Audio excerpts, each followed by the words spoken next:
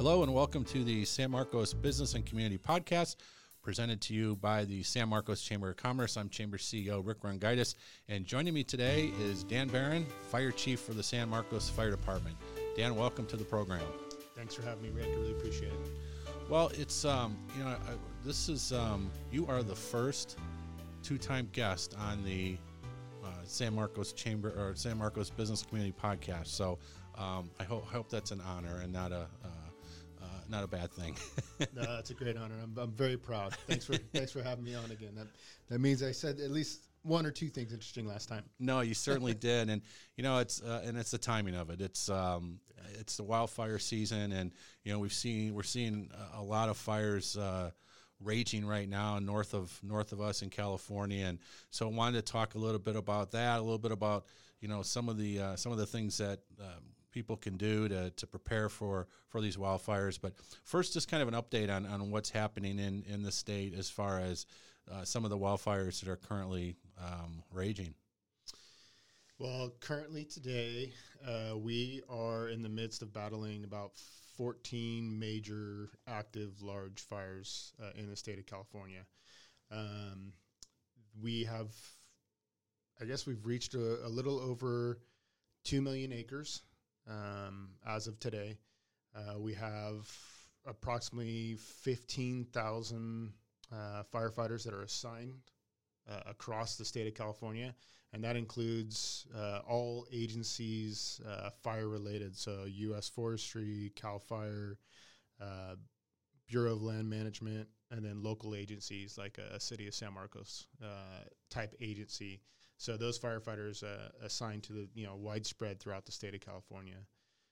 Those numbers sound staggering to me. Is this uncommon, or is it kind of a cycle that we get these every so many years, or how does that work? I would say that's pretty standard. I believe that our numbers are probably a little bit lower as far as personnel and resources assigned for several different reasons that could be a totally different topic of a podcast. But pandemic has a little bit of a play on that because we just don't have the personnel that are healthy or ready or cleared to be able to go to work. And then there's a little bit of a recruitment issue that we're all facing in the fire service. And that's not just the state of California, but that's nationwide. So the interest of becoming a firefighter is not what it used to be. And we're trying to make sure that we get the word out there that working for the fire service is something to be proud of, and it's rewarding to say the least. So we're trying to get that word out too. But going back, I had no idea. It's because it's interesting you say that, because there's really not a business owner that I talk to, from a chamber standpoint, that their biggest issue right now is staffing. And I think from the outside, it's like, we've heard all about from the restaurants and hospitality and all that, where it's, where they've had to change how they're able to service their customers. But I guess I didn't realize that from a fire department standpoint, say, having similar type issues. Yeah, and it's across the board. And I think we've been seeing this trend probably over the last, maybe 7 to 10 years. And a lot of it maybe has to do with the technology and software and advancing technologies, computer related, network, and all those type of jobs that are out there that are that essentially they pay more, and now you can do it from home and do it from anywhere. Where fire department, you need to show up for work, and we're out in the community. So we're trying to get the word out there that it's a rewarding job, and that it's a big deal to provide a service to the community. So kind of going back to your question originally is, 15,000 firefighters assigned right now. It's pretty close. It's a pretty close standard to what we would send on a normal high wildland season. But it affects all of our agencies up and down the state. Northern California being the hardest hit. Our season for Southern California hasn't even really arrived. Our Santa Ana's usually hit in October, and that's what we're preparing for. Northern California really got hit with the lightning strikes over the season, and then obviously there's going to be some human-related starts, power lines, the typical starts that we typically see in our state. So how does that work? So it's because there's a need in Northern California. So I'm guessing there's some people from in the San Marcos Fire Department that maybe get assigned up there, and how does that work? Because is that something that that you're contacted and the need? Because I'm sure it's there's probably a fine line between everybody wants to help. I mean, that's part of signing up for the job, but you don't want to leave yourself too thin in case something pops up here, right? Absolutely, and that's one important factor with being in San Diego. We're at the cul-de-sac of the state, so we have to be really careful on how many units and personnel we send out, because as soon as we send them out, they're going to be assigned, and we're going to have a tough time getting those units back. So we are very aggressive on making sure that we send assets to help our neighbors and the rest of the state of California. But we're also very mindful of making sure that we protect our community. So on a grand scale, the state is pretty much split into north operations and south operations. And the request for personnel, resources, any logisticals, support comes through either the north, which if you pretty much just cut California at the Fresno line, north operations handles everything up north, and then anything south of Fresno is south ops. And so those requests come in, and then those two operational centers start pinging, the communication centers for each of the regions. So the state of California Office of Emergency Services, we're broken up into 6 different regions. San Diego is the 6th region. And as an op area, we assign or elect a fire chief that runs the entire op area. And then within the op area, we're divided up into 5 different zones in San Diego. So we have north, east, metro, central. And so when those requests come through, each one of the zone coordinators, and right now I'm currently serving as the North Zone coordinator, 5 of us get together and we talk about, what is our drawdown, which means how many resources are we going to let go out of the county in order to provide that service, but also, to leave enough here to support if something does happen. So currently out of our op area, out of the San Diego op area, we have 6 full strike teams. So one strike team is 5 engines and a chief officer to guide them to that incident. So you're looking, we have 30 engines, and then we have about 72 overhead personnel that are gone. So it's, we are aggressive in providing that support, but at the same time, we want to make sure that we have the right amount of allocation, that if something does happen here, that we have enough support to be able to mitigate a type of incident like that. So how long has that system been in place? Is that something that's relatively new, or is that something that's been in place for a long time? It's been in place for a long time. I couldn't say exactly when it started. I started back in 2001, and it's been in here. It's been in place since 2001, and we've made some tweaks and some adjustments throughout the years just to make it more efficient for all of us. But that's essentially it's been around for a long time, providing that support, mutual aid, the master mutual aid system throughout the state of California, which means that if Burbank has something, that we're going to go up there and we're going to provide support, and if we have something, Burbank's going to come down and help us, and that's just how the state master mutual aid system works for us. So we moved here from Chicago. It's been going on about 10 years now, and back in the Midwest, you see the storms rolling in, you get the warnings, and every once in a while that tornado siren goes off, and you head down in the basement, and you hope when you come up the rest of the house is still there. Yeah.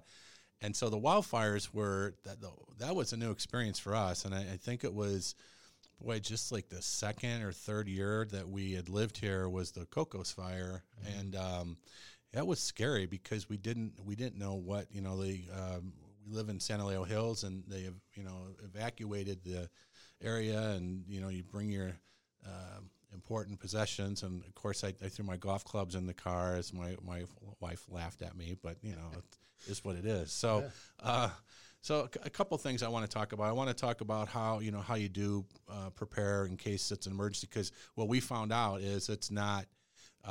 It happens fast and it moves fast. And I also want to talk. I guess first of all, I want to talk about how things have changed as far as because what I've heard and you guys did an amazing job with that Cocos fire, just where it was located. Because it was.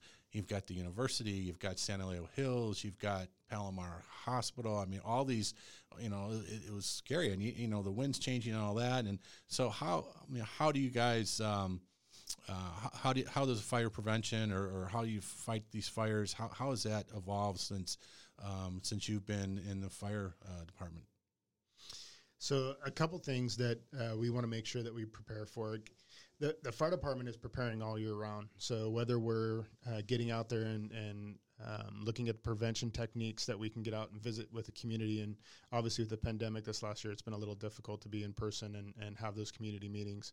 But getting out there and doing our wildland inspections and making sure that those areas have the appropriate amount of clearance and roadways and any type of defensible space, we want to make sure that those areas are taken care of. So that's the year-round plan for the fire department, is to make sure that we're training. We hired new firefighters. We want to make sure that they're up to speed, preventative maintenance on vehicles. So all those little things are within the fire department. And the biggest piece that helps us is the education for our residents and business owners. And essentially it's getting them to understand the importance of a plan. And that plan has a bunch of different items that are within it, but it's essential to make sure that we have that pre-plan before the event actually happens. Because, like you said, it does happen super fast, and it's you see a little smoke in the air, and the next thing you know, you're having a sheriff knock on your door saying, "Hey, we're in a warning process. Get your stuff ready." And can change super fast too, just the wind shift or increases or whatever it may be. Yeah, absolutely. And so that's why we want all of us that are living in Southern California, and especially being in San Diego, we live in that environment. It doesn't matter if you live in a tract home or if you're sitting on 5 acres, surrounded in that in that urban sphere of the enjoying the countryside. We're all impacted. So it's a matter of having a plan, making sure you check your structure, your house, make sure, leaves and branches are all cleared. You don't stock wood pile up against your house. Having 100 feet of defensible space, meaning 100 feet of any brush prior to 2004, and then any construction after 2004 is 150 feet. So it's getting your house ready. It's getting your plan ready. So making sure that you have two ways of getting out of your area in case that fire's impeding on one of your exits. Talking with your family members, preparing for any items in your house that are not replaceable. So pets, photo albums, and safes or whatever it is that you have a plan for that. You talk to your neighbors. You guys, you communicate with your neighbors. Hey, I'm going to be out of town for this time. Just making sure that we all have a good plan for that. And part of that plan is actually, looking, getting your phone and your computer logged on Ready San Diego, getting those alerts if a wildland fire is close to your house, and you'll automatically get those alerts. So it is really about having that all pre-planned out. Referring back to your question on what advancements have we seen, one of the big items is social media and having the technology to be able to alert residents that, hey, there's something that's close to you, and this is the activation, and we need you to start preparing, loading up your car, and getting out. I would say the biggest advancement that we have really been rewarded through is our pieces in collaboration. So making sure that the local agencies, we have good relationships, not only with CAL FIRE, but with the U.S. Forest Service, and all those entities that support those fire departments. we have something really special in San Diego. Our local agencies are we have something that no other agencies have, throughout the state, and just experiencing going out on strike teams or going on different activations. The relationships that we've created here are fantastic, and that includes SDG&E, the County of San Diego, and just the personnel working together and trying to make sure that we achieve what we're geared out to attack. Other items are aircraft. We've been able to get a couple important pieces to our aircraft plan here in San Diego. So whether it's fixed wing or rotary, having helicopters here, they make a big difference in making sure that we can kind of box in a fire, but we still need the firefighters on the ground to actually put it out. So those are big advancements. Early warning detections, whether it's from infrared drones that we're getting up in the sky and being able to see those activations hit. Satellite resources that they can detect a hotspot from a lightning strike, and it'll send an activation, and then that activation comes to our phones, and that's all either through the National Weather Service or, like I said, SDG&E. So I think that culmination of having the collaboration pieces and the relationship, the technology side of things, personnel and the resources, just down to the fire engines, just having better technology. I think all those items culminate and have proven to be more successful on the fire ground. And it doesn't say that things get away from us, but it definitely supports us. Yeah, no, the collaboration's really critical, and I can see that, and just within especially the last couple of years with SDG&E and being able to, that's something that we try to work with too, and with the communication with the businesses, just so they can prepare, knowing ahead of time that there's a good chance that they're gonna lose power, so they can, whether they have a generator or whether they can move product or whatever it is, that they can be prepared for it, and we want to take a role in that as much as we can as a chamber. And I also I thought about the Cocos fire, but I just remember it wasn't too long ago I was leaving the farmers market. Farmers market every Tuesday from 3 to 7. It was, and it was there was a fire, a small one, but it was on behind Double Peak School, and it was like you guys jumped on it so fast. I know I couldn't get through. I had to go around to get in the San Elijo Hills, but it was like again, being able to be prepared and being able to not just collaborate, but really be on top of these fires as quickly as possible. Yeah, fortunately on that one, we weren't. The weather was pretty cooperative. I mean, it's still. We have to remember that Southern California, our wildland season has almost become constantly year round. So our fuels are drying out. They're prime for ignition, and so we really have to be prepared on a daily basis for anything to come out. Or for anything to catch on fire. And that one particular incident that you're speaking of, the fuels were ready.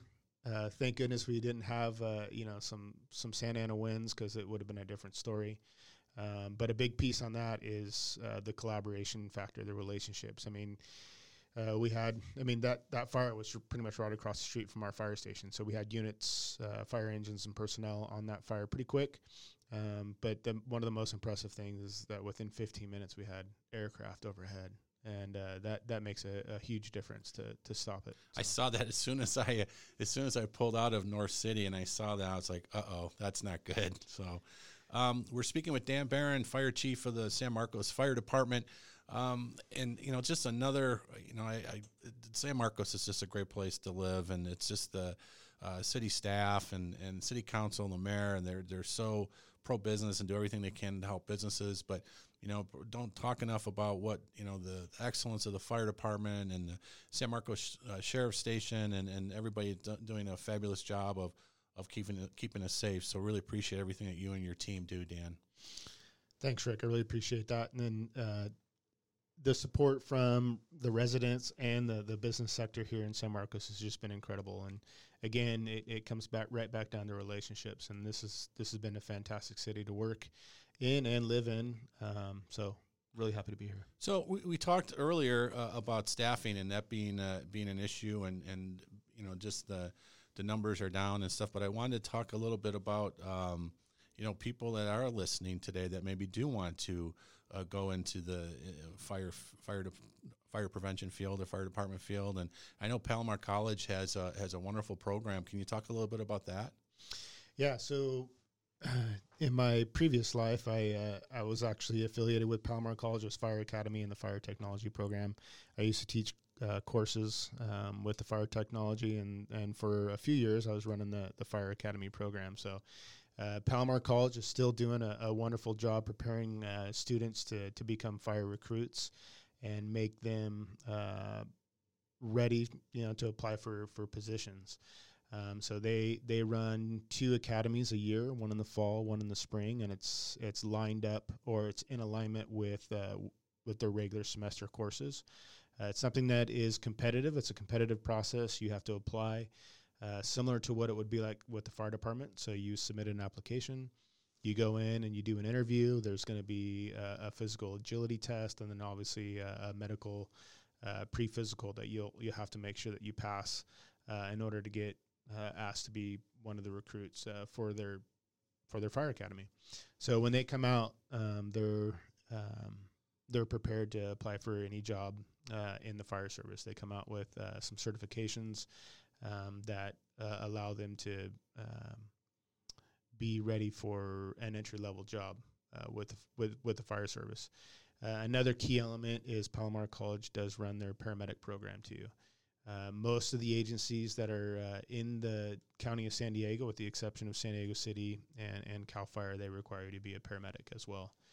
So Palomar College does offer their paramedic program, and their program is extensive. It is very challenging, but we want the best of the best, and Palomar College has been producing that for us, and so we're real happy to have that relationship with them. But it is something that if somebody's interested, the best place to start is at Palomar College on their website. You can also find some information on each one of the city's fire department web pages.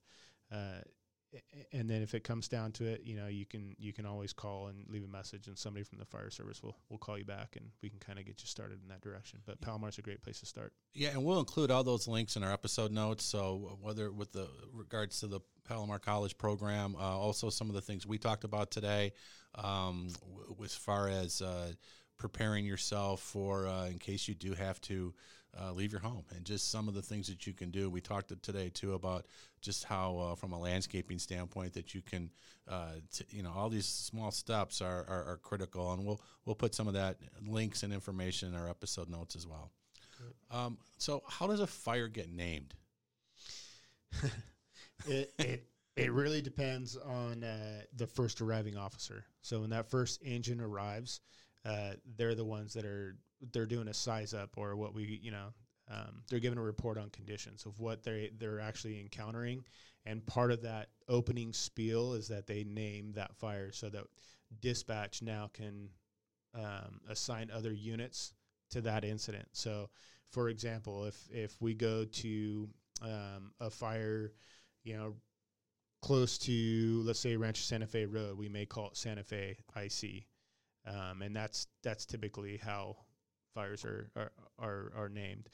We try to keep it, for the most part, by either a street or location or neighborhood, something that's memorable to that area. So it's not, when we do training thing, we'll have like a Star Wars theme or a superhero theme, and so that it kind of get your brain thinking that you're picking something different, but those are only in training events. But on real live incidents, we try to keep it to the geographical location. So I suppose it's you want to be able to you want to be the one that names the fire. Yeah, yeah, for sure. And you don't want to have to think about it last minute, because sometimes you got you got 1,000 thoughts that are going in your head, and the last thing you want to do is come up with a name that has 6 syllables in it, because you're going to be saying it for the next 2 weeks potentially.